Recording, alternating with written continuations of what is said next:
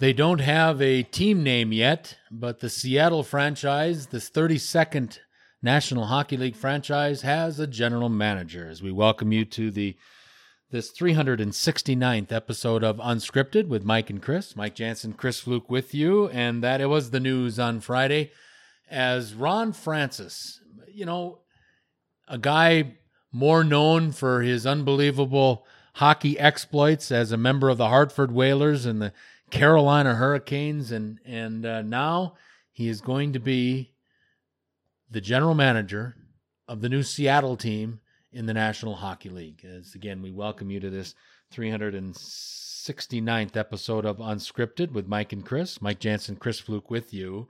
Want to talk about that. He finally gets a real shot to prove himself as the newly named general manager of the Seattle team in the National Hockey League. And I think we need to name that team, don't we? Didn't we have a name for it? Seattle Freeze. That's right. I thought. Oh man, we used to talk about that all the time. That seems like forever ago, but I know. Yeah, the Seattle Freeze. The term is an actual term, right? If you don't remember from when we talked about it a year or two ago on Unscripted, right? Yeah, the Seattle Freeze refers to the Calgary Flames moving west. Well, the original term refers to people find that when you move to Seattle, that the people there aren't that welcoming to outsiders. Right. So they called how they treat you the Seattle Freeze. They kind of give you the cold shoulder. The cold shoulder. Right. So I just think it's the perfect name and perfect way to reset a team called the Flames if the Flames were to move there. But even if it's not the Flames, still just the Seattle Freeze, it's a real term. I think it's brilliant. I still think of the Seattle Thunderbird. Something just sounds right about that. That was a team before. I don't think they exist anymore. I think of the Seattle Supersonics. Obviously, they're not going to do that. And we came up with lots of names. You had some good ones too. What did you have again? I really can't remember. I remember Freeze. I think you came up with the Inferno. I came up with the Inferno. Yeah, just a spin-off of the Flames because we had the Flames coming west. Yeah, so they wouldn't do that if they're original, but right. But no, we had some good names, and now that you mentioned Freeze, but they don't have a name, but they now have a general manager.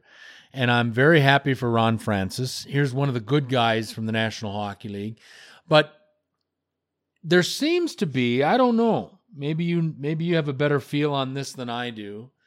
Probably do. But is this a surprise, you think, of Ron Francis getting the job? Or was I never really associated this name.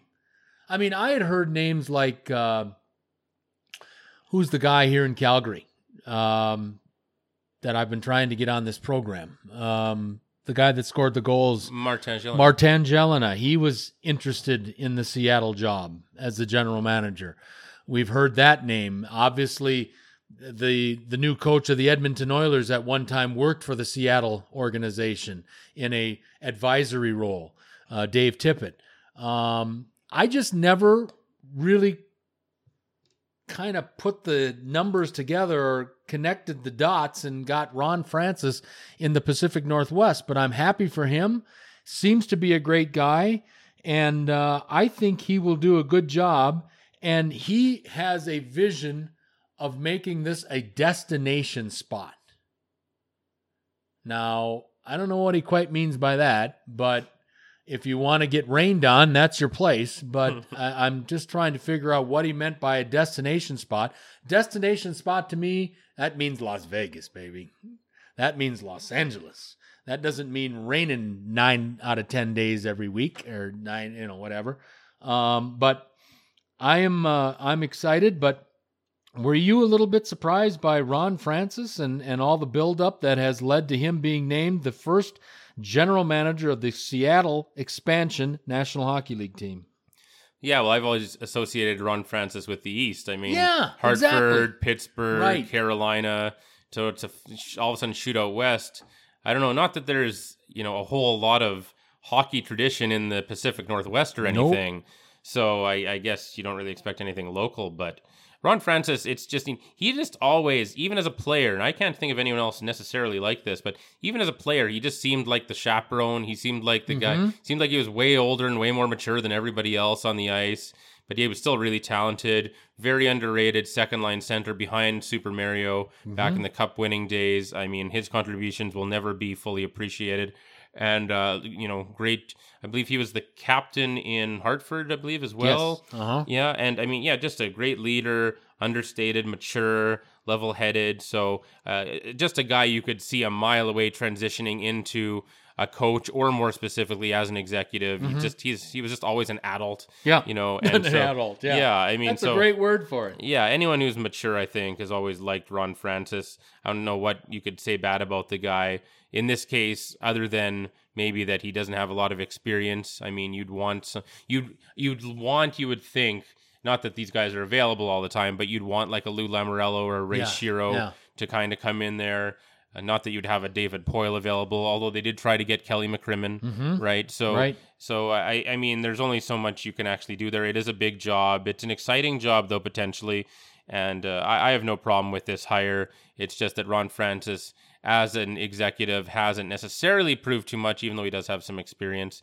But he's not known for doing anything flashy on or off the ice. Right. Also, coming up here in the next couple of days, end of the month. So we're talking about, next Wednesday, I believe, will be the trade deadline day in Major League Baseball.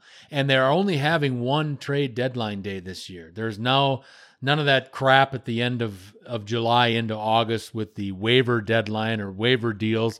There isn't any of that this year. It's just one trade deadline. It's the end of July, and that will happen again next Wednesday, I believe, is the 31st. And so trade deadline day coming up in Major League Baseball, and you see what's going on in Toronto in regard to the Blue Jays, and they brought up all the kids. Vladimir Guerrero Jr. is up playing third base and doing pretty well.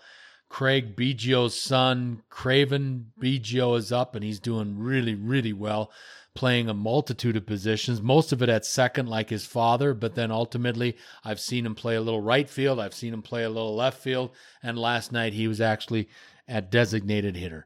Doing a very, very nice job there. They've got a lot of the kids up. They've put Lourdes Gurriel Jr. in left field.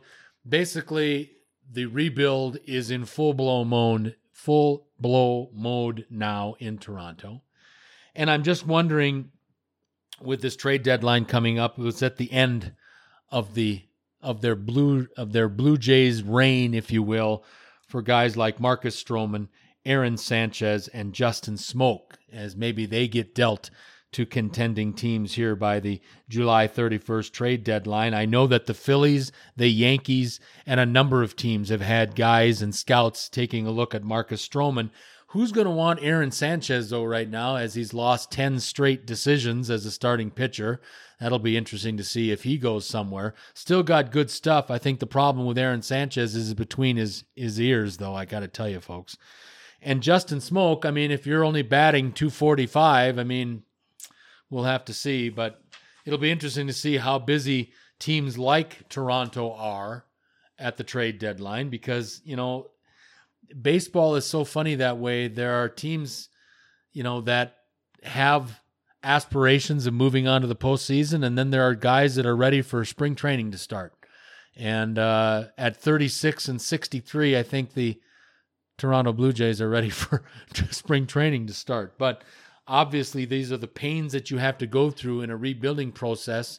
And I'm telling you, the young talent that they're accumulating in Toronto with the Biggios, with the Gurriel Juniors, with the Guerrero Juniors, Vladimir Guerrero Jr., and the guys that they're bringing up, Teoscar Hernandez, their catcher Danny Jansen, no relation to me. They're going to be a good team, just not this year. But maybe they get rid of a few more pieces and bring in some more collectible assets for years going on. And also, I do need to send out message. I have no idea if this guy listens to Unscripted. If he's as smart as I think he is, he probably does. But I remember this guy from well back ago, the former University of Nevada, Las Vegas media guy. He was the guy that would arrange interviews for us. Tommy Shepard. Tommy used to be the media guy at UNLV back in the early 90s when Coach Tark was there, and then it went to Rolly Massimino and went to a couple other schmucks. But Tommy Shepard was the media guy there, and he was unbelievably a good guy. Tommy would help you any way, shape, or form. Get you a guy. You need Stacey Augmon, you need Larry Johnson, you need whoever. He'd get you these guys, and I always will, and I'll never forget Tommy for that. But Tommy Shepard is going to be named the permanent general manager of the Washington Wizards. I'm so happy for him. He was the interim since Ernie Grunfeld was relieved of his duties at the end of the year he was the 16-year general manager of the Washington Wizards. He was let go at the end of the season. Tommy replaced him on an interim basis, and you had heard the name Masai Ujiri potentially going for $10 million a year to go down for a 10-year contract. Well, it's not going to happen. Tommy Shepard, an old friend of mine that I've known from back in the UNLV days, one of us has made it. Tommy Shepard is the new general manager of the Washington Wizards, and I congratulate him so very, very much as I welcome in to this 369th episode of Unscripted, the executive producer of Unscripted, Mr. Fluke, and Chris is going through our Twitter account to start Freeform Friday, and he's looking for something that somebody said some intelligence, and Chris will be with us in a minute to get us started on Freeform Friday. But I have to say that I'm very appreciative of the opportunity to get to talk with Chris here we try to get together once a week or so. And usually we have no problem with, we just go on forever and ever. But, we're in that area now between the end of the NBA and NHL seasons, and we're still about 48 days out until the start of the National Football League season. And, we're not big soccer fans. I won't watch it. But you know what? It's nice to have the Twitter account. We can go on there and find out what people are talking about. And it's a great way to end the week. Chris goes on and finds things that people are talking about. And then something that piques his interest. We talk about it, we banter it about, and then we move on to the next topic. So I'm just must be got something going on there. Oh yeah, I'm ready. Go ahead, let her rip. All right. With having said that, I bring in the executive producer of Unscripted to get Freeform Friday started, and I welcome into the program Mr. Fluke. Thanks, Mike. All right, SportsCenter at SportsCenter. Ray Allen turns 44 today. Yeah, Ray Allen hit some unbelievable shots during his NBA career. Hit the shot in the corner in the 2000 whatever NBA Finals when he was a member of the Miami Heat to beat the San Antonio Spurs. He hit some huge shots as a member of the Big Three, the original Big Three, if you will, in Boston with the Celtics. But he was originally a draft pick of the Milwaukee Bucks, first overall pick in 1994 out of the University of Connecticut. And you don't find classy people like Ray Allen just lying around. And it was great to get to watch him shoot jump shots in Milwaukee for all those years. But he also now, as he's gone on, and as Chris just mentioned, turning 44 years old, he's also one hell of a golfer. And if you watch him swing a golf club, he does that almost as pretty as when he used to shoot jump shots. So Ray Allen at 44, happy birthday and many more to you, my friend. Congratulations for all you've done, and thank you for what you did for the state of Wisconsin in your time with the Bucks organization. Oakland Raiders at Raiders on this date 48 years ago. Raiders quarterback/kicker George Blanda graced the cover of Sports Illustrated at age 43. He told SI he ate steak, potatoes, and green vegetables, drank Kentucky bourbon, and smoked a pack or two a day, but he didn't inhale them. Yeah, and he played until he was 48. He kicked for the Raiders until he was 48 years old. And there was a thing I remember years ago, mid-70s, I think it was, maybe mid-80s. But Jim Brown was thinking about, and he was contemplating a comeback at age 40-something with the Raiders. Never quite happened, but to play football, even just as a kicker, you can still get hit on the football field. I don't care, what position if you're on the field, you can get hit and you can get hurt and you can get injured. And to do it at 48 and still to do it successfully is quite a tribute to George Blanda. And, it's really something to know that a guy was still kicking football when he was 48 years old. Congratulations to him. I don't know how long he lasted. I know he's not with us anymore, but I do remember George Blanda kicking back in those days. And you know what? He was still, at that time, behind Ken Stabler and David Humm. He was the third string quarterback as well for the Raiders in those days under John Madden as well. Okay, page 6. Eddie Murphy, Netflix, close to $70 million deal for stand-up comeback. And there's a couple things here that I want to mention. So Netflix is in really bad financial shape and always has been. Oh, really? They've always been. Oh. They've always been. If you look at their financials, they're a joke. And that was before I realized how much they'd spend for one-offs. Now, with Eddie Murphy, he had Ron Delirious, and I always thought he'd never, ever come back. I guess maybe for tons of money like this for one night of work or 1 hour of work. Right. But, I always thought he would not risk tarnishing his legacy as, pound for pound or minute for minute, probably the greatest stand-up ever, because he just had really the two big specials, and then he went to Saturday Night Live, and then the mainstream shit like Nutty Professor and all that. But, because the bar for him is so high. Like the expectation of him would be so high. And when you haven't done stand-up in 30, 40 years. That's right, yeah. Yeah, that's hard to do. And I don't see him just going and trying shit out at the clubs like all other stand-up comedians would do. So that's actually a massive story that he might come back and do one more special, because I never thought we'd see the day. But also, I also think the story is notable for this. And it's not just for him. Like Ricky Gervais, for his last special with Netflix, got $40 million.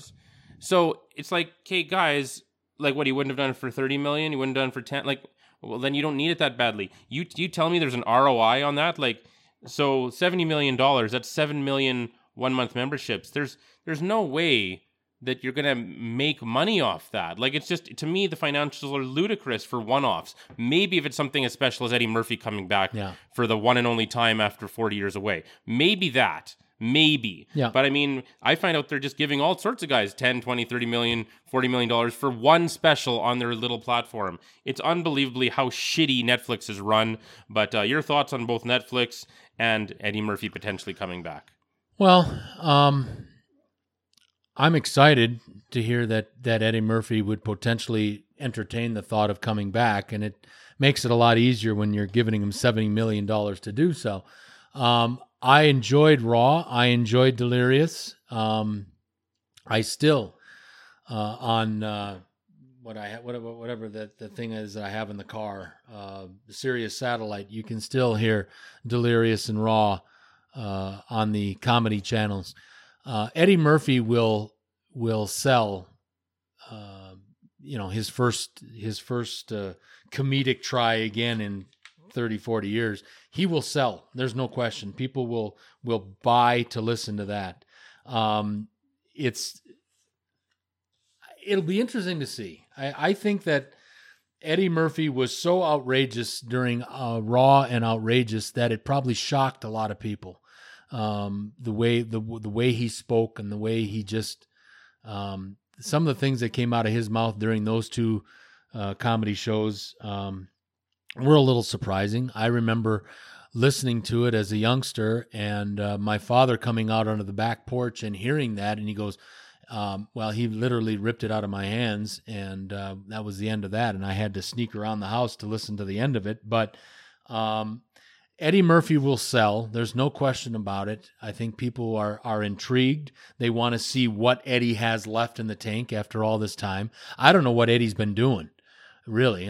Not much. Not much. The last movie that I knew, it was Daddy Daycare, and he's had a couple others. But I would certainly watch his coming out to see what it's about. But I will hold judgment until after I see that first one to see if there's a second one. But he will sell, and I just didn't know that Netflix was that bad in financial shape. Oh, they're so in debt. It's not even funny. It's Wow. like they're losing. How are they paying these guys? I don't know. I don't know. They're a disaster. They're a disaster. So I don't know. But anyway, Dmitry Filipovic at Dim Filipovic.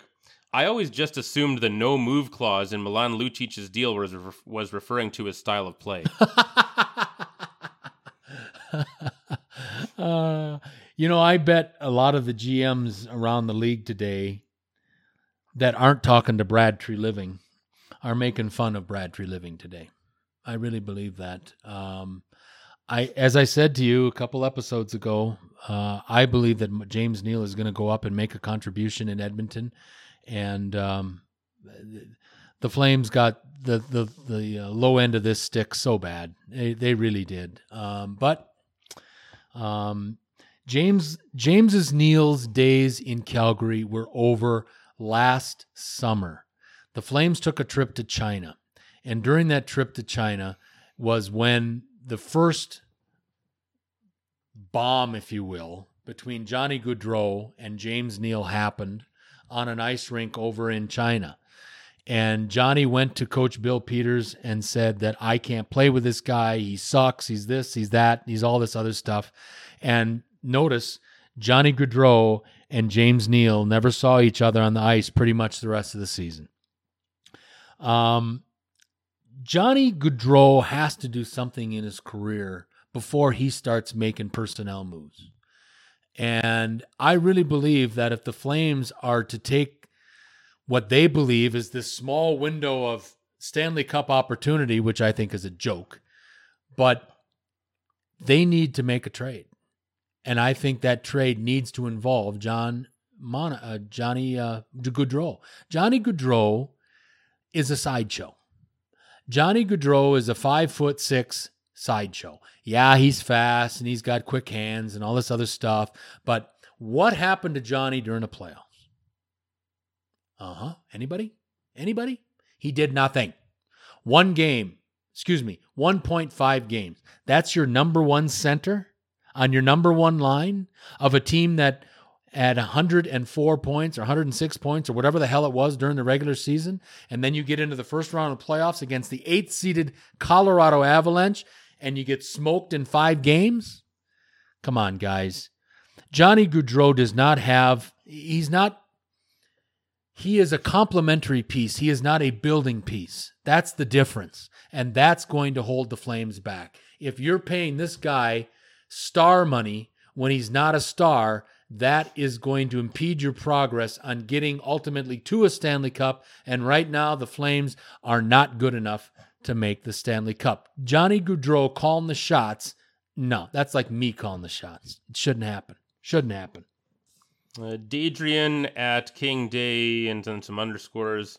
I know we have more throwbacks than these. I hate them. And he's talking about the Packers, and I completely agree. I fucking hate those stupid blue and yellow uniforms. I hate the blue and yellow uniforms. I think they're disgusting. I don't know why we have to wear those stupid things. And also, the Packers came out with another jersey this week that was gold with green numbers. Gold and then 12 in green. And I'd have to see it. Okay. And I didn't like that much either. Yeah, the Packers are going to wear the shitty blue and yellow ones in week 3 against Denver, and I just don't know why. We have to go back looking like this. It just is stupid. I don't get it. I mean, why couldn't the Packers go back? If they have to go back and use a dated jersey, go back to when they were good in the 60s and use one of those jerseys. That's just fine right there. And it pays tribute to their heritage when they won 5 championships in 7 years under Bart Starr and all the great players under the Coach Lombardi era. Go back to that area if you have to go back to a throwback jersey. Don't go back to the 1930s. They look stupid. And those pants are even worse. Yeah. PGA Tour at PGA Tour, Jack Nicklaus's results at the Open from 1963 to 1982. So that's 20 years. You'll notice only one double-digit number here. That was just in his 3rd appearance. 3rd, 2nd, 12th, 1st, 2nd, 2nd, 6th, 1st, 5th, 2nd, 4th, 3rd, 3rd, 2nd, 2nd, 1st, 2nd, 4th. Well, you know what a lot of people don't realize about Mr. Nicklaus is simply this. Besides him winning the 18 major championships in his career, and if you include his 2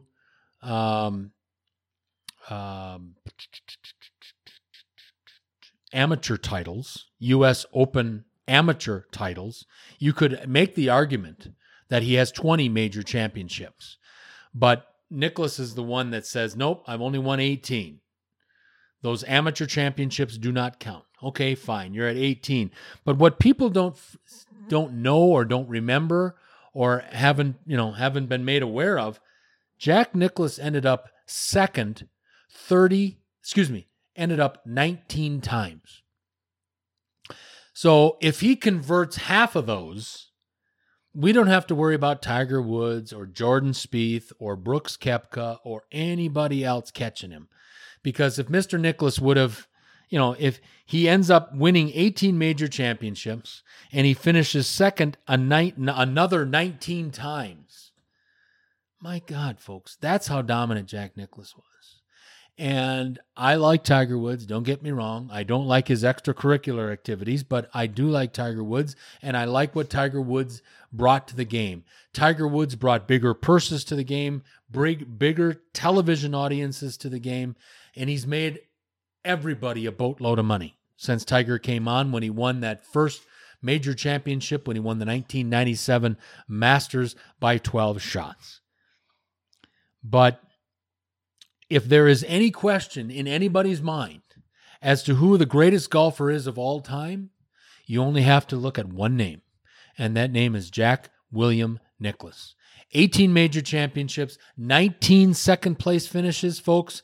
There is nobody better, and I don't even want to discuss it because Tiger may win another one before it's over. I don't think now because we've seen what's happened to him this year. He hasn't recovered yet from Augusta in April, and now we're here almost to August, and Tiger still hasn't recovered from Augusta. Tiger will probably get, he will get everything going once a year and make a push for one big push a year in regard to major championship play, but I don't think Tiger gets to 18 or 19 anymore. And if Mr. Nicklaus would have converted half of these, that he ended up second, we wouldn't even be talking about it. Yeah. Oh, that'd be awesome. I really wish that had happened. Okay. I just can't believe, and that's how good Nicklaus was. 19 second place finishes. That's pretty freaking awesome. Yep. Okay, your buddy Andy Richter, who you said was from Wisconsin. He's from Wisconsin. Yes, he is. Yeah, I'm really enjoying his Twitter lately. So Andy Richter will be making more appearances on Freeform Friday going forward. But he says perhaps the most important graphic you'll ever find, and he's got this gigantic ultimate hot dog style guide, and it shows like every conceivable style of hot dog from around the world. So you've got some more classic ones like New York style, hot dog in a bun, mustard, sauerkraut, onion sauce. I just thought there were some new ones here. There's some weird ones from around the world, but I saw there's the Dodger dog. Yep. So any idea what a Dodger dog is? Yeah. Vin Scully. Let's go to the third inning, and that's our Dodger dog. I mean, he used to. I know I've heard of it. I don't know if I've ever seen it. I've been to Dodger Stadium many, many times. I don't remember a Dodger dog, but it's a hot dog. It's a pretty standard one, although it's technically it has to be a foot long dog. Correct. And a foot long bun, ketchup, mustard, chopped onions, and relish. There you go. But there's like weird ones around here. There's there's Norway long hot dog wrapped in a large toasted tortilla or flatbread with ketchup and mustard. There's Sweden hot dog surrounded by mashed potatoes, shrimp salad, lettuce, and fried onions rolled into a wrap. They're just some weird ones. Hawaii, what they do is they don't cut the bun open. They just poke a hole through it and make it like a stuffed dog. Kind of you slide it in there, and then you put ketchup, mustard, and fruit sauces in there. Right? There's just some weird. There's a bagel dog. There's a potato dog. Oh, this one looks pretty deluxe. Chicago dog. Hot dog, poppy seed bun, pickle spear, celery, salt, tomatoes, whole pickled peppers, chopped onions, neon green relish, and mustard. Wow, I think I've heard of a Chicago dog before. Yeah, I've heard of a Chicago dog. Yeah, for sure. Yeah, one more here. Guatemala dog, bacon wrapped hot dog in an avocado coated corn tortilla, shredded lettuce, cabbage, mayo, and chopped onions. Yeah, if you guys want to check out Andy Richter's ultimate hot dog style guide, it's actually pretty interesting. I don't know if you could take on Joey Chestnut with all those different kind of ingredients in the hot dog, though. Well, let's see how many there are. 3, 6, 9, 12, 3, 6, 9, 12, 18, 21. So I think there's about 41 different varieties about on here. So he could eat every one of these in his 10 minutes. Yeah. Oh, and by the way, so I found that out. So I think quite a few years ago it was 12 minutes, but the last bunch of years it's been 10 minutes. 10 minutes? Yeah, so that's 71 hot dogs in 10 minutes. That's amazing. Like, seriously, how many, let's say, from starting now, you had to eat as many hot dogs. You had to eat 71 hot dogs, but you had as much time as you needed. Like, how many days would it take you to eat 71 hot dogs? I really don't think I could. I really don't. No, if you had like weeks and you couldn't eat anything else till you were done the 71 hot dogs. I don't know if I could. I'm not, I like hot dogs, but I'm not going to go nuts over them. And especially with my heart condition, I don't know if the doctors would like to know that I've been eating 71 hot dogs. So it would literally take minimum days. Oh, for sure it would. Minimum. Oh, it would take absolutely. Days or weeks no question. for most people. It would take me weeks. Even most people that like hot dogs and can eat a lot, it would probably take you days or weeks. Right. And what I think I would do at the very beginning is eliminate the bun. Well, that's true, but Joey Chestnut doesn't have that luxury. No, I know that. He'd love to have that luxury. I know. Oh, for sure. But I don't see the purpose. I don't see the purpose of eating 71 hot dogs. And if I had to do it, I would do it without the bun. Yeah. Okay, Tony P at T-Bone7219. I'd pay admission to get into a mall that doesn't allow teenagers, and I've often said this, and I've suggested this, and I've thought they should have a daycare where you can even at least drop off the little kids or whatever, and away you go. I would make it a mall so that the first floor was just concrete, and then there's only like one main entrance maybe, or maybe two, and it's heavily guarded, and then you take an escalator and everything's on the second floor and higher. I just think it would be so cool and so popular. I agree with that. I would like to have a mall where I didn't have to listen to screaming kids. Would you pay $5 to get in? Absolutely. Sure. I would. For me, that would be worth the absolutely. Oh, can you imagine? The noise on my brain? Yeah, absolutely. I would pay $5. Yeah. No question. Okay, so for some reason someone on Twitter is asking JJ Watt about getting their vote for president or something. So here are some suggestions of JJ Watt's platform that he came up with. 3 points that he came up with. Mandatory nationwide naps from 11 a.m. to 1 p.m. Free chocolate chip pancakes every Sunday morning. And sweatpants are the new dress code. Your thoughts? Would you vote for JJ Watt? Absolutely.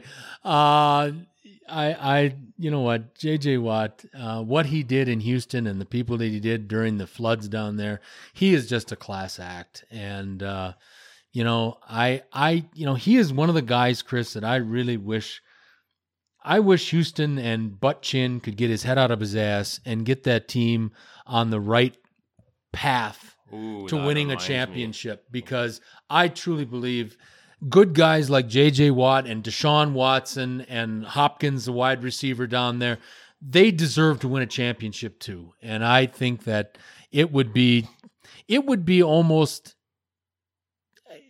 disgraceful if J.J. Watt left Houston without winning a championship. Yeah. For everything that he's done down there for that community, not only the football team, but just the community itself. J.J. Watt is an institution in Houston. He deserves to win a championship, and I hope he gets to win a championship down there in Houston someday. Well, it'll be without Butt Chin because I think his days are numbered. I do too. Have you seen the latest bullshit that he's pulling with Jadeveon Clowney? Yes. So for those of you who don't know, Jadeveon Clowney, first overall pick in 2014, is a prototypical defensive end. Correct. There's some guys kind of are defensive end / linebacker, but like some guys, like you can. I don't care if you're in a 4-3 or 3-4. I don't care what your motivations are. Some guys are just pure edge rushers. Jadeveon Clowney, Myles Garrett. There's just no question that these guys are edge rushers. That's what they are. Okay. Yep. Now, when it comes to qualifying a guy for a contract, if you, for whatever reason, if you list them as a defensive end, you have to pay them $1.7 million more than a linebacker. And so, of course, the Houston Texans, under the wonderful leadership of Butt Chin Bill O'Brien, decided to list him as a hybrid / defensive end / linebacker so they could try to pay him cheaper, which I think Clowney was already not that high on the Texans, and now he's just completely not showing up because now they're just spitting in his face. Right. And this is just... Like this team, you just get rid of that idiot and get a couple of linemen. Like it's not hard, guys. Like you're so close. You have the best receiver in the game. They don't trust Lamar Miller as they shouldn't, but they've got this young Deontay Foreman. If he can be healthy, could be good. They've got Deshaun Watson, maybe the best young quarterback in the game outside Mahomes. They've got on defense. They got Clowney. If you actually don't treat him like shit, you got JJ Watt. They've got just so much right about Houston. You've got the community just jazzed and behind, especially JJ Watt and the hurricane relief and everything. And you've got this stupid piece of shit bringing in his own guy and then firing him as a scapegoat less than a year later. It's just a complete joke. The owner's passed away now, so now this idiot has even more power because everyone's not really sure how much power they should wield since the real owner has passed away. So it's just a complete disaster. They have to get rid of this idiot. And it's really a shame. And it's too bad that Mr. McNair has passed, because Mr. McNair would put an end to some of this bullshit going down in Houston, I believe. Well, before he died, you remember a year or so ago when he said the inmates are running the asylum. Right. Well, he's right. Yeah, man, was he ever? Anyway. He's right. Absolutely. That's a waste of talent down there. Waste of talent. So much talent being wasted down there. Okay, speaking of things we agree with, how about this one? A truer sentence has never been spoken. As far as I'm concerned, you could maybe come up with some other names, but for me, this is absolutely true. Deadspin at Deadspin. Barry Sanders was the coolest football player who ever lived. Oh, Barry Sanders was the coolest. I thought on the field, for sure. I thought Kelvin Johnson was cool. I mean, and I think he kind of suffered the same fate in Detroit. Unfortunately, a guy that had to retire too early because, why put your body out there for, 5-11 every year? I truly wish that Barry Sanders could have been with a different organization. Speaking of wasting talent, yeah. And talking about wasting talent, I look at Barry Sanders, I look at Kelvin Johnson, I look at Matthew Stafford too. Matthew Stafford is a very good quarterback, but he's sitting there in Detroit wasting away, and he'll never win a championship in Detroit. Oh, the Lions are going to be so... They've got Stafford on offense, and they have Darius Slay on defense, and Slay is holding out. Right. They're a disaster. They're a disaster. And who is it? Glover Quinn just retired? Yep. Glover Quinn just retired last week. Pulled a Sanders / Johnson. He's like, oh, this team isn't serious. I'm done. And... you had an impressive draft. You bring in the defensive end from the Patriots, Flowers, I believe his name was, and you had the good draft with T.J. Hawkinson at tight end out of Iowa. There are some positive things happening in Detroit, but you'd need about 10 years of positive things just to get this roster right, I think. And I don't think Matt Patricia is going to be around to see the end of it for damn sure. No, I really think the Packers are going to win the division this year if Rodgers is healthy at all. I'm trying. I am really trying, my friend. I am really trying not to be a total homer. I think the Packers have made the best strides in the division this year. I really do. Sure. I mean, they had nowhere to go but up. They had to improve their defensive pass rush. They've done that. They had to improve their offensive line. They've done that. If Brian Bulaga gets hurt early this year, which he more than likely will, they've got an able-bodied replacement instead of some pinhead off the practice squad. The problem the last couple of years in Green Bay has because Ted Thompson was sick and really wasn't doing his job to his full capacity, is that the Packers in 2010, the Packers had depth everywhere. Coincidentally enough, that's the last time the Packers won the Super Bowl. They had depth. They could have injuries, and they could survive the injuries. In 2018, when they have injuries, they don't have the depth to survive those injuries. Gutekunst in the last 2 years has done more, and it may not look to a casual observer's eyes that he's done much, but he really has. And he's helped on both the offensive and defensive lines. He's helped in the cornerback room. He's helped in the linebacker room. And I think ultimately, people are writing Green Bay off right off the bat because of the bad year last year. But think about it this year, folks. This year, the Packers are playing a third-place schedule. So they'll get to play the third-place team in everybody's division instead of the first-place team. And ultimately, Chicago and Minnesota are going to have tougher schedules than Green Bay is. And ultimately, remember this too, folks. We still have Aaron Rodgers. And I think Aaron Rodgers, after having signed the $134 million contract extension, Aaron Rodgers needs to play back to where Aaron Rodgers was in about 2015. And if he can do that, and if we can get any kind of semblance of a running game, and we can get our defense off the goddamn field on third down, the Packers could win the NFC North.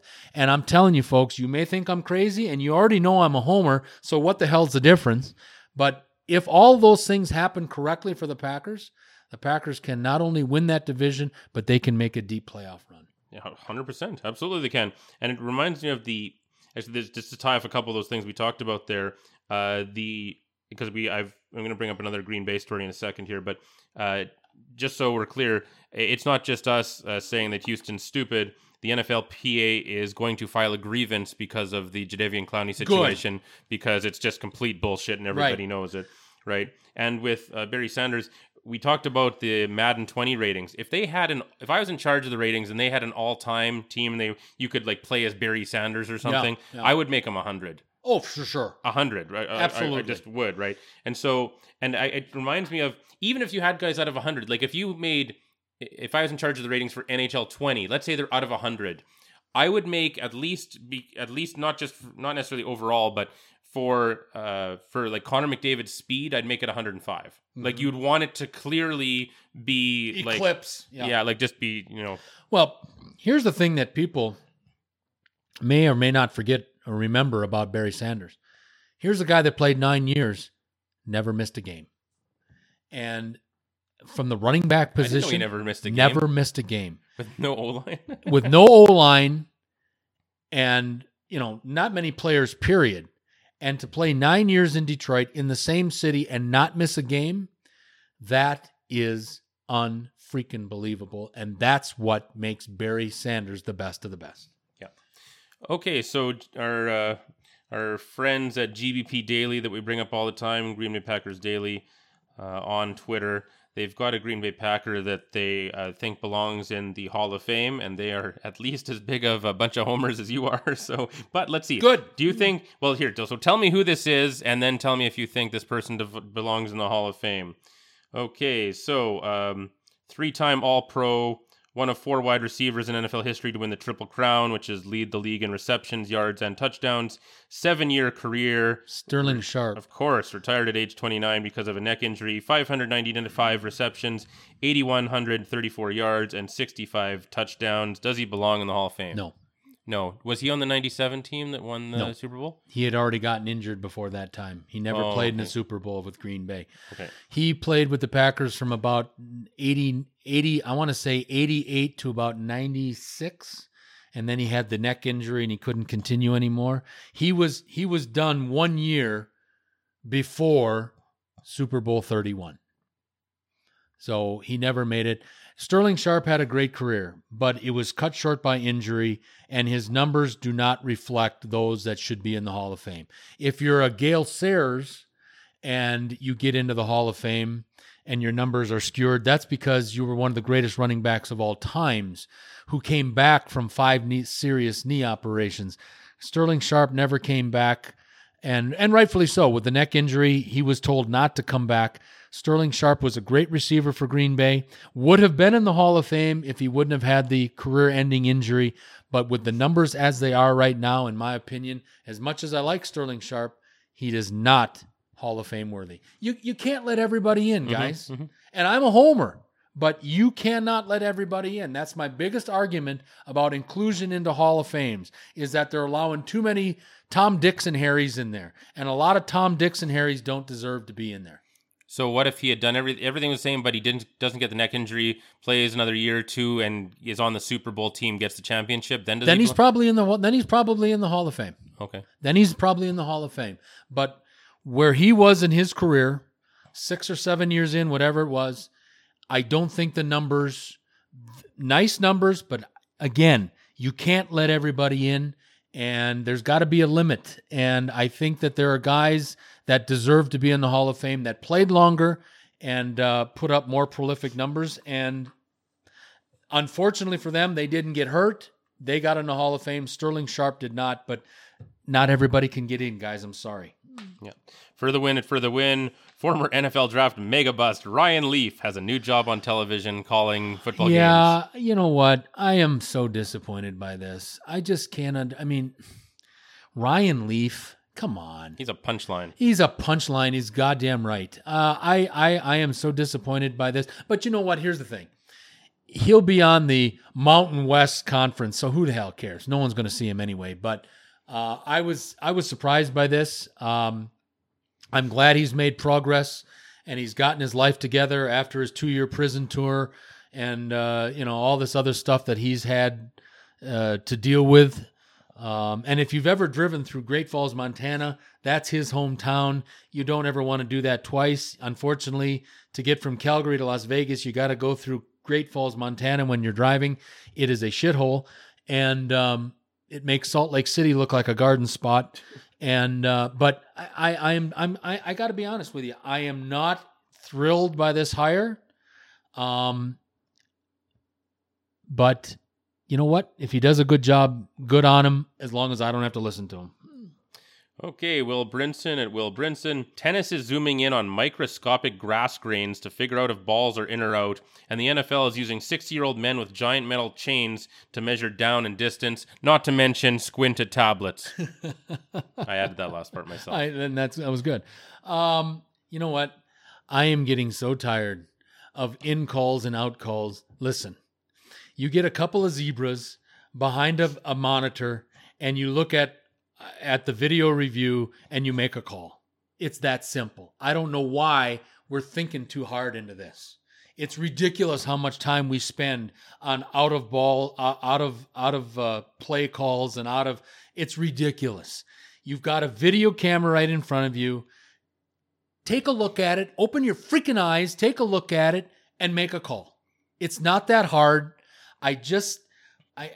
There is such a waste of time in professional sports now. Even in golf, there's so much time being wasted on putting the ball down and putting it in the right spot. And I'm so tired of it. It's just ridiculous.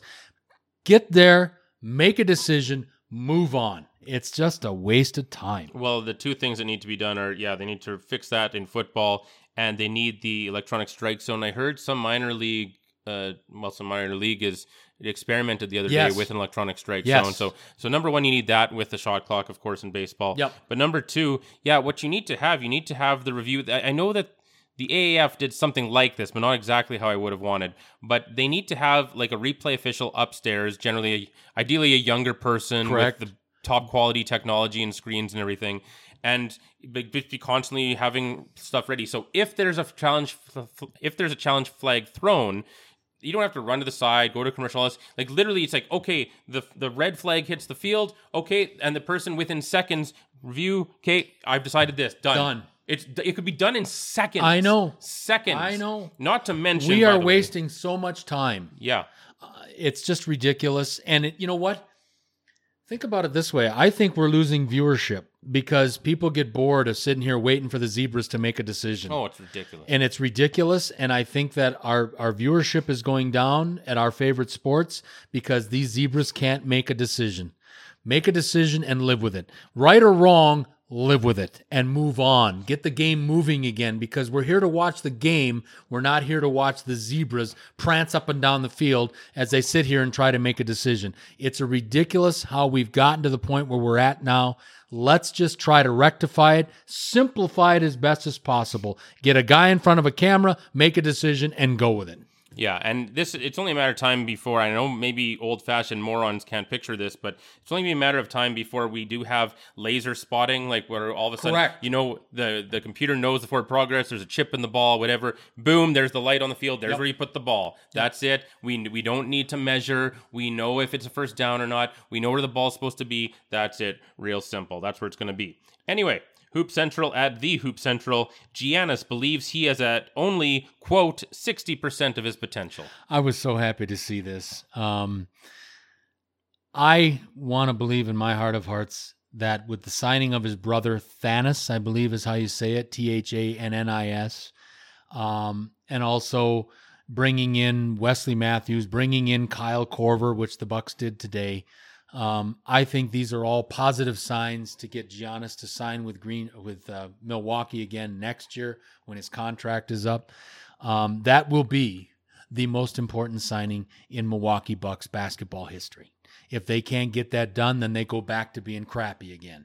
But I am so impressed by this young man, and to sit here and tell the world after winning the league MVP that you're only at 60% of your potential, my God. And you know what? I get where he's coming from. He can improve his jump shot. He can improve his free throw shooting. But my God, if he does much more, I'm just very happy that he has goals. Obviously, he has goals to lead Milwaukee to a championship, and he's only going to get better. I can't imagine. This guy, look how good. He's won the MVP at 24. How good is he going to be at 26? Or how good is he going to be at 28? How good is he going to be at 30? LeBron is still dominating at 35, and Giannis is 11 years younger. So this is a very good time to be a Milwaukee Bucks fan. We've waited a long time for something like this, Bucks fans. We came up a little short last year, but I really believe in my heart of hearts, at the very least, Milwaukee is going to be in competition to represent the East in the NBA Finals next year in the NBA. All right. Well, Atheist Republic at Atheist Republic, and it's got, I know, some religious fanatic has some big thing about, repent and stop your rebellion and seek God for forgiveness and all this. But it's just funny who they say, tension all, and then they have all these terms for people that, like, literally none of these terms actually exists in real life. But here's who they think is going to hell. Fecal feasters, anal addicts, penis perverts, labium lickers, clitoris cleaners, fisting fanatics, rectal reachers, dildo delighters, rimming radicals, urine understudies, genitalia gawkers, woman wannabes, nipple gnashers, and gerbil abusers. Your thoughts on all those people who are going to hell, even though none of those things are an actual term, except they made them up? Well, you know what? I don't know how to respond to that, to be quite honest with you. I guess they are all going to hell. I don't know what it is, but I don't know how to respond to that one. So I'm just going to let that one pass right on by. Wow, that's funny though. Yeah, I wonder what a penis pervert. What's a penis? Yeah, what is that? I don't know. No, they just made them all up. Yeah. They're just in their head. These are real things. Okay. Deadspin at Deadspin. Atlantic League batter steals first, makes baseball history. And if you don't know the new rule there, in the Atlantic League, they're experimenting with this. If a ball is not caught in flight, is the term, then you can steal first. That's it. Oh. Like if it could be any part of the count could be anywhere. It could be 0-0 or 1-0 or whatever. And the catcher doesn't catch the ball, you can try to steal first. Wow. I like it. Why not? Add some excitement to the game of baseball instead of watching guys scratch and sniff for, minutes on end as they wait for a pitch to be thrown. I like it. Is that the Atlantic League is also going with the electronic strike Yeah. zone? I'm not sure. I'm not. It might be though. That might be. That sound like that would be the Atlantic League. But I'm happy to see somebody trying to work with the rules of baseball to speed the game up, but more importantly, interest it up a little bit. There's too much sitting and standing around, and it gets too boring sometimes in the game of baseball. Yeah, I agree with that. Okay, a few more here. Deadspin at Deadspin. Mike Vrabel says he would gladly chop off his own dick to win the Super Bowl. What a jock. What a jock. Yeah, that's great. I wonder if he learned that at Ohio State under Urban Meyer. Vrabel seems to be a bit of a weird dude. Yeah, he does seem a little different. It seems a little different. Matt LaFleur pretty much said the same when he worked under him last year as his offensive coordinator in Tennessee. Learned some things from him, but it was a bit of a strange duck too. So, you know what? Why would I don't even know. I mean, he wants to win the Super Bowl. Great. You don't have to go to that extreme. Just coach your team better, get better players, and win the damn game. But I don't think you have to go to that extreme to win a Super Bowl. Yeah. Ask Belichick if he's ever done that. I don't think so. Yeah. Okay, more from Andy Richter here. I'm no theologian, but I've always found it weird that Jesus' middle name is fucking.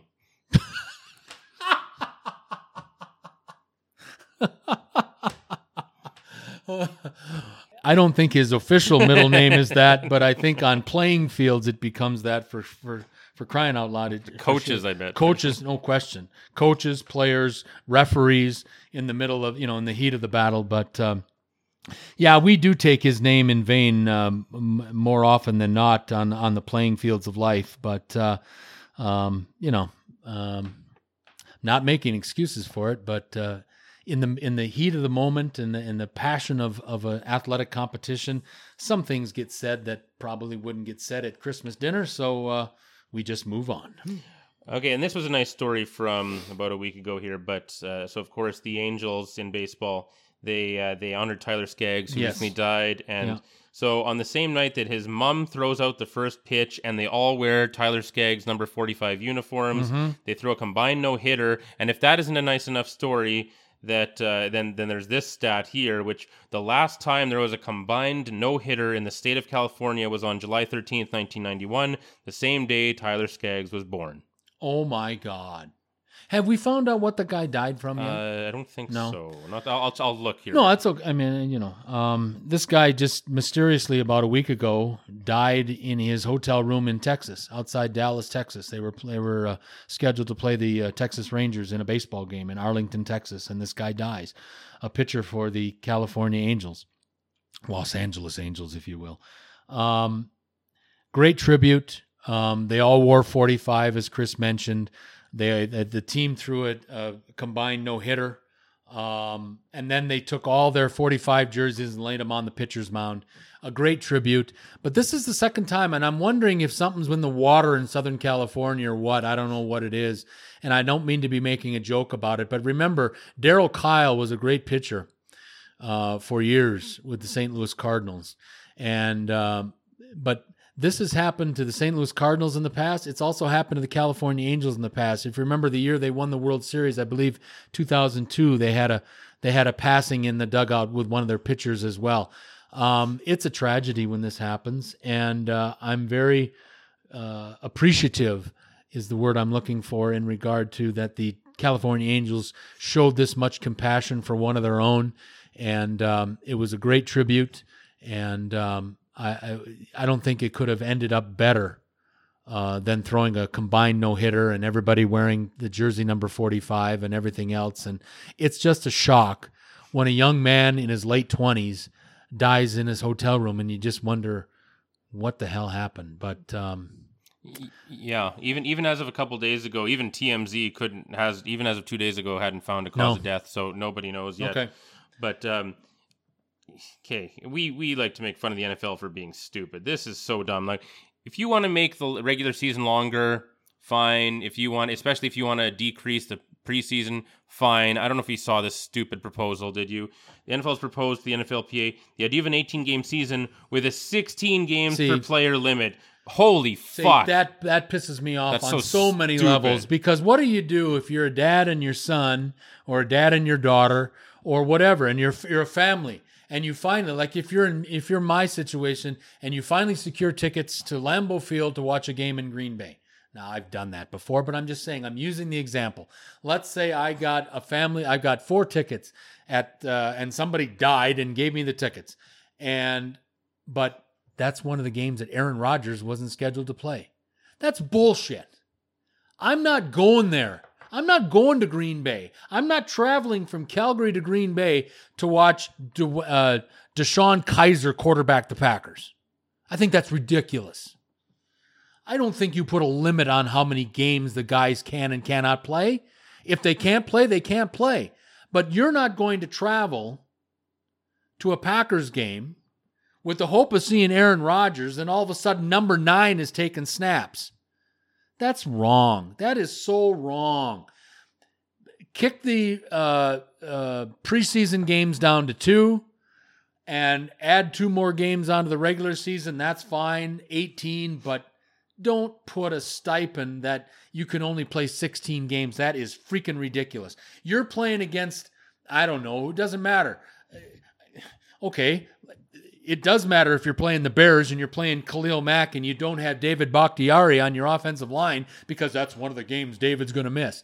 That is preposterous. Whoever thought of that is as dumb as Mark Davis. Well, that's what happens when you're trying to just compromise. Like, oh, we'll make it longer, but don't have the players play more. Too much compromise makes it just stupid. You take away games where Aaron Rodgers isn't going to play, or what's the guy? Jimmy Garoppolo in San Francisco isn't going to play, or Jared Goff in Los Angeles isn't going to play, or Aaron Donald can't play this week because it's one of the two games. That will hurt the NFL more than help the NFL. It's so stupid. You get 100,000 people to come watch the Los Angeles Rams, and a lot of those people are going to be like me, and they're going to want to watch Aaron Donald wreak havoc in there. Oh, it's number 99 isn't playing today because it's one of his 2 mandated days off.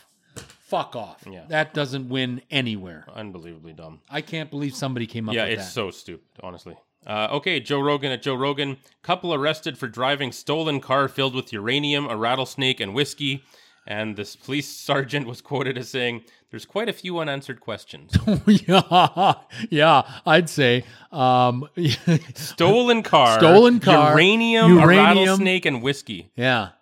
Wow. What kind of party was that going to be? I'm telling you, that sounds like back in the Vegas days, let me tell you. I have no idea, but there are a lot of unanswered questions there, for damn sure. Wow. Okay. Well, this next story speaks to something that Mike Jansen has been predicting, and we're not even in this guy's first NBA season yet. But for the win, ESPN's Seth Greenberg says Zion Williamson is, quote, not in shape and significantly overweight.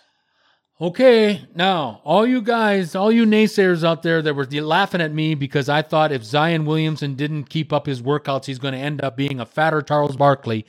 What has Mike Krzyzewski said since the end of summer league? He said Zion was not in shape. What has Seth Greenberg just said? The same damn thing.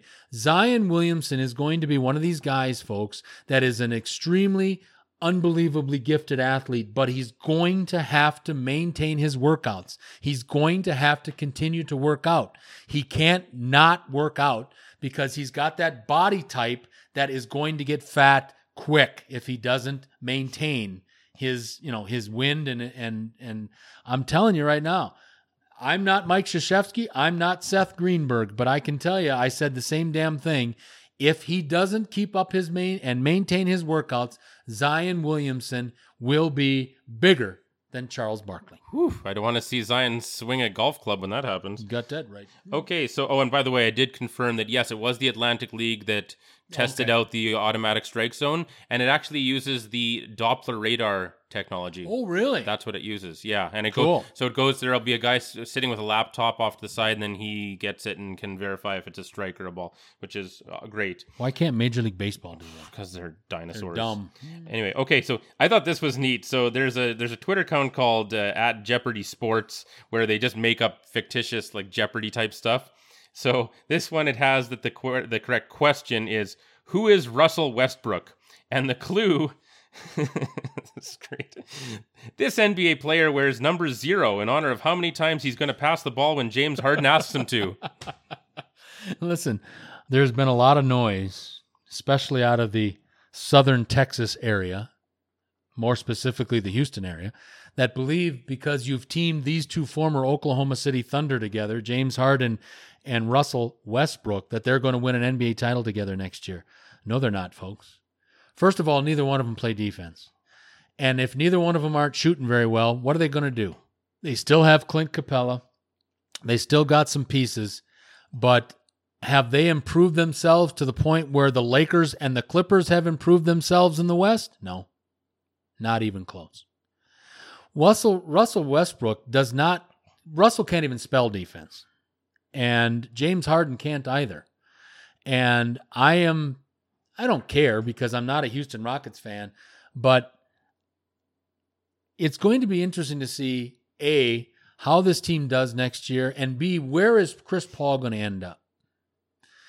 Chris Paul isn't going to start the year in Oklahoma City. There's no way. Why would they do that? They're in the middle with 15 draft picks over the next how many years from raping the Denver Nuggets in a trade for a guy and then raping, obviously, the Los Angeles Clippers with 7 picks that went to Los Angeles or went to Oklahoma City for Kawhi Leonard and Paul George to be together out in La La Land. But let me tell you, folks, in my humblest opinion, the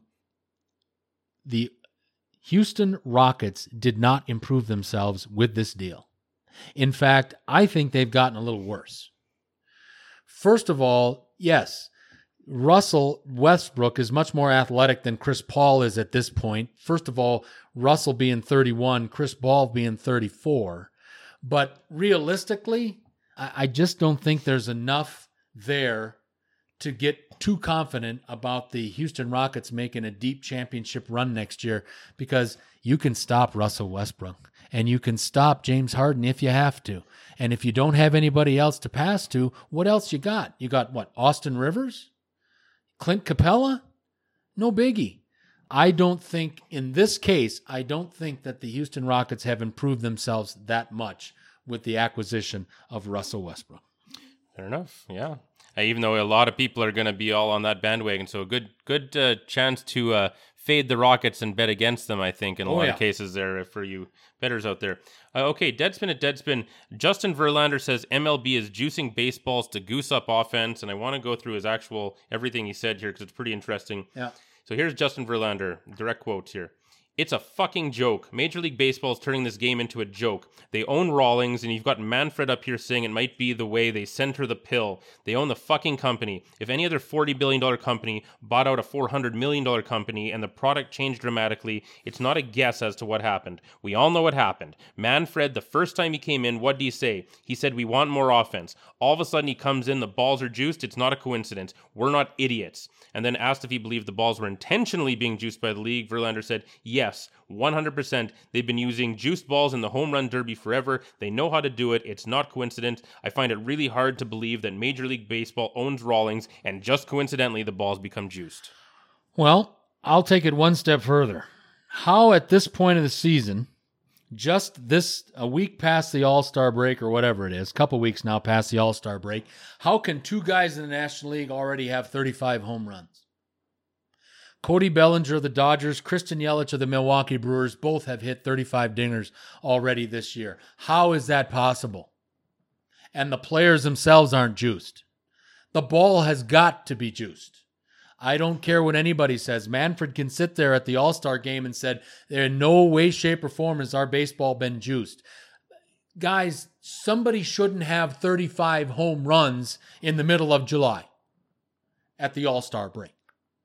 That's why I believe what Justin Verlander is saying is true, and it's ruffled some feathers of people at One Parkway, Major League Baseball headquarters in New York City. Because you know what? He's telling the truth. Who knows how to throw a baseball better than Justin Verlander? And he knows the intricacies and what it feels like, I would imagine. Obviously, when you're letting it go, he knows what it feels like, and it feels different to him. And again, I don't mean to sound repetitive, but when two guys who are, now, if you've ever seen Christian Yelich, he's about 6'2" and 100 and maybe 200 pounds dripping wet. He's not a very big guy, and he's got 35 bombs already this year. You tell me the ball isn't juiced. The ball is juiced. Yeah, if I was a pitcher, I'd be pretty pissed off. If I'm Justin Verlander, and Justin Verlander can get away with doing this because he's been a 1,000-time All-Star and yada, yada, yada, yada, yada. He'll be a Hall of Famer someday. But you know what? He's right. And if Rob Manfred and his cast of characters want to keep denying it, why isn't there some guy like me or Chris sitting here going, well, why do Bellinger and Yelich have 35 bombs at the All-Star break? It's inconceivable to me. The last time we had somebody with 35 bombs at the All-Star break was around the time when McGuire and Sosa were hitting 70 and 66, and they were juicing all the time, like your buddy Rafael Palmeiro and the rest of those cast of characters in the late 90s into the early 2000s that were all juicing and all doping up. When McGuire hit 70 that year, he had 37 bombs at the All-Star break. Seem eerily similar to you? Sure as hell does to me. Baseball, when the players aren't juiced, the ball's juiced. Right. Unbelievable. Yeah. Okay, 2 more tweets that I want to do. Yep. On this extended version of Freeform Friday. So Jacob Resnick at Jacob_Resnick. Yeah, the home run derby is cool, but nothing is more electric than the Korean bunting contest. And if you see, they literally have a bunting contest, and they have a big bullseye on either side, and you get 4 points for if it goes into the bullseye, and 3 for the next ring, and 2 for the next ring, and you try and get as many points. So that's like at the Japanese All-Star game, or the Korean All-Star game. Yeah. What do you think? What do you think of the bunting contest? I think it's great. I mean, you know what? I played baseball up to about American League baseball when I was growing up, and you know what? It's hard to get a bunt down and keep it fair. Oh, sure. It's hard to get a bunt down. Anybody can swing, but it's hard to get a bunt down and keep it fair. That's the hard part of a bunt. And I like that we're showing other skills than a bunch of meatheads getting up there and hitting the ball 9 miles. I like that there's another skill there, and I wish that they would incorporate some of those activities in there as well, so we could incorporate more people into All-Star Monday, right? If we could have a bunting guy or a throwing guy, or show some other skills that these baseball players have besides hitting it 9 miles out into the seats. When those guys with those juiced up baseballs and they're just taking a straight lob pitch, they're going to hit it a country mile. Big deal. I mean, Vladimir Guerrero goes deep 29 times in round 1 of the first round of this year's All-Star game. And almost 100 on the night. Right. And, okay, after he's done it almost 100 times, yeah, he can do it. Now let's see if he can put a bunt down. That would be interesting to see. I like that concept. Yeah. Okay, before I say the last tweet, I did see another tweet here that I just wanted to mention. Just rest in peace, Ross Perot. I remember growing up and that way, like Dana Carvey made his career on Ross Perot and George H.W. Bush and all those guys. And I remember, I forget who it was, but someone made fun of Ross Perot and said, oh, like, hey, you get daily haircuts and all this. And I thought it was funny. And I just remember the time that there was that news story that going on a yachting trip together was Ross Perot, Michael Jackson, and a young Macaulay Culkin.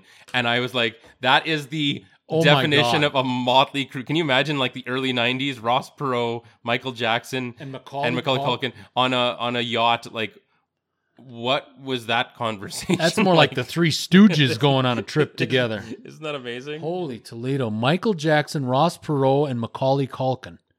Wow. On a yacht. If that doesn't sound like a joke premise, then that sounds like it should Ross be. Ross Perot, Michael Jackson, and Macaulay Culkin go on a yacht. Yeah. Yeah. Sitting in a bar and Michael Jackson, Macaulay Culkin, and Ross Perot walk in. Yeah. Boy, that is a weird group. How's that for a group? But anyway, that's a weird group. Rest in peace, Ross Perot. Gave a lot of money to charity. He was 89. I'm surprised he didn't live to be 90 because that guy just looked like he was always 90. But he really did. Even when he ran for president. I thought he looked 90 when he ran for president. I agree. I guess he died at 89. But actually, that reminds me of a lot of those roasts when they do like walked into a bar jokes like David Hasselhoff walks into a bar every morning and then he stays there till it closes. That was a Gilbert Gottfried joke at the Hasselhoff roast. Anyway, good ones. Okay, well, we can't do a whole Freeform Friday without an Onion tweet, so the last one will be the Onion at the Onion. Dad thought he could make it out of the zoo without buying kids light-up shit. Make it out of the zoo without paying what? Yeah. And he didn't. I have no idea. I'm sure you've had to like buy your kids light up shit when you go somewhere. Yeah, you go in the store and they're sitting there and I want this and I want this, and you just buy it to shut them up and move them on. But I don't shop. That's one good thing I don't do. I just don't do that because I just don't want to get involved in it. So we've got to run. This has been a lot of fun. We went a little bit longer here today, and that was by design because we had some time. And this was a really good day to do it. And I'm very appreciative that Chris went on to our Twitter account and found all these good tweets. And we had a lot of fun with it. Hope you enjoyed it because I sure as hell know that I enjoyed it. And I thank you for participating. Hope that you continue to find us out here on our 9 different social media avenues. And please, anytime, feel free to leave a comment, question, whatever, and I can guarantee you that we will comment to your question and your comment, whatever it may be. Having said all that, for the executive producer of Unscripted, Mr. Chris Fluke, I'm Mike Jansen. Until next time.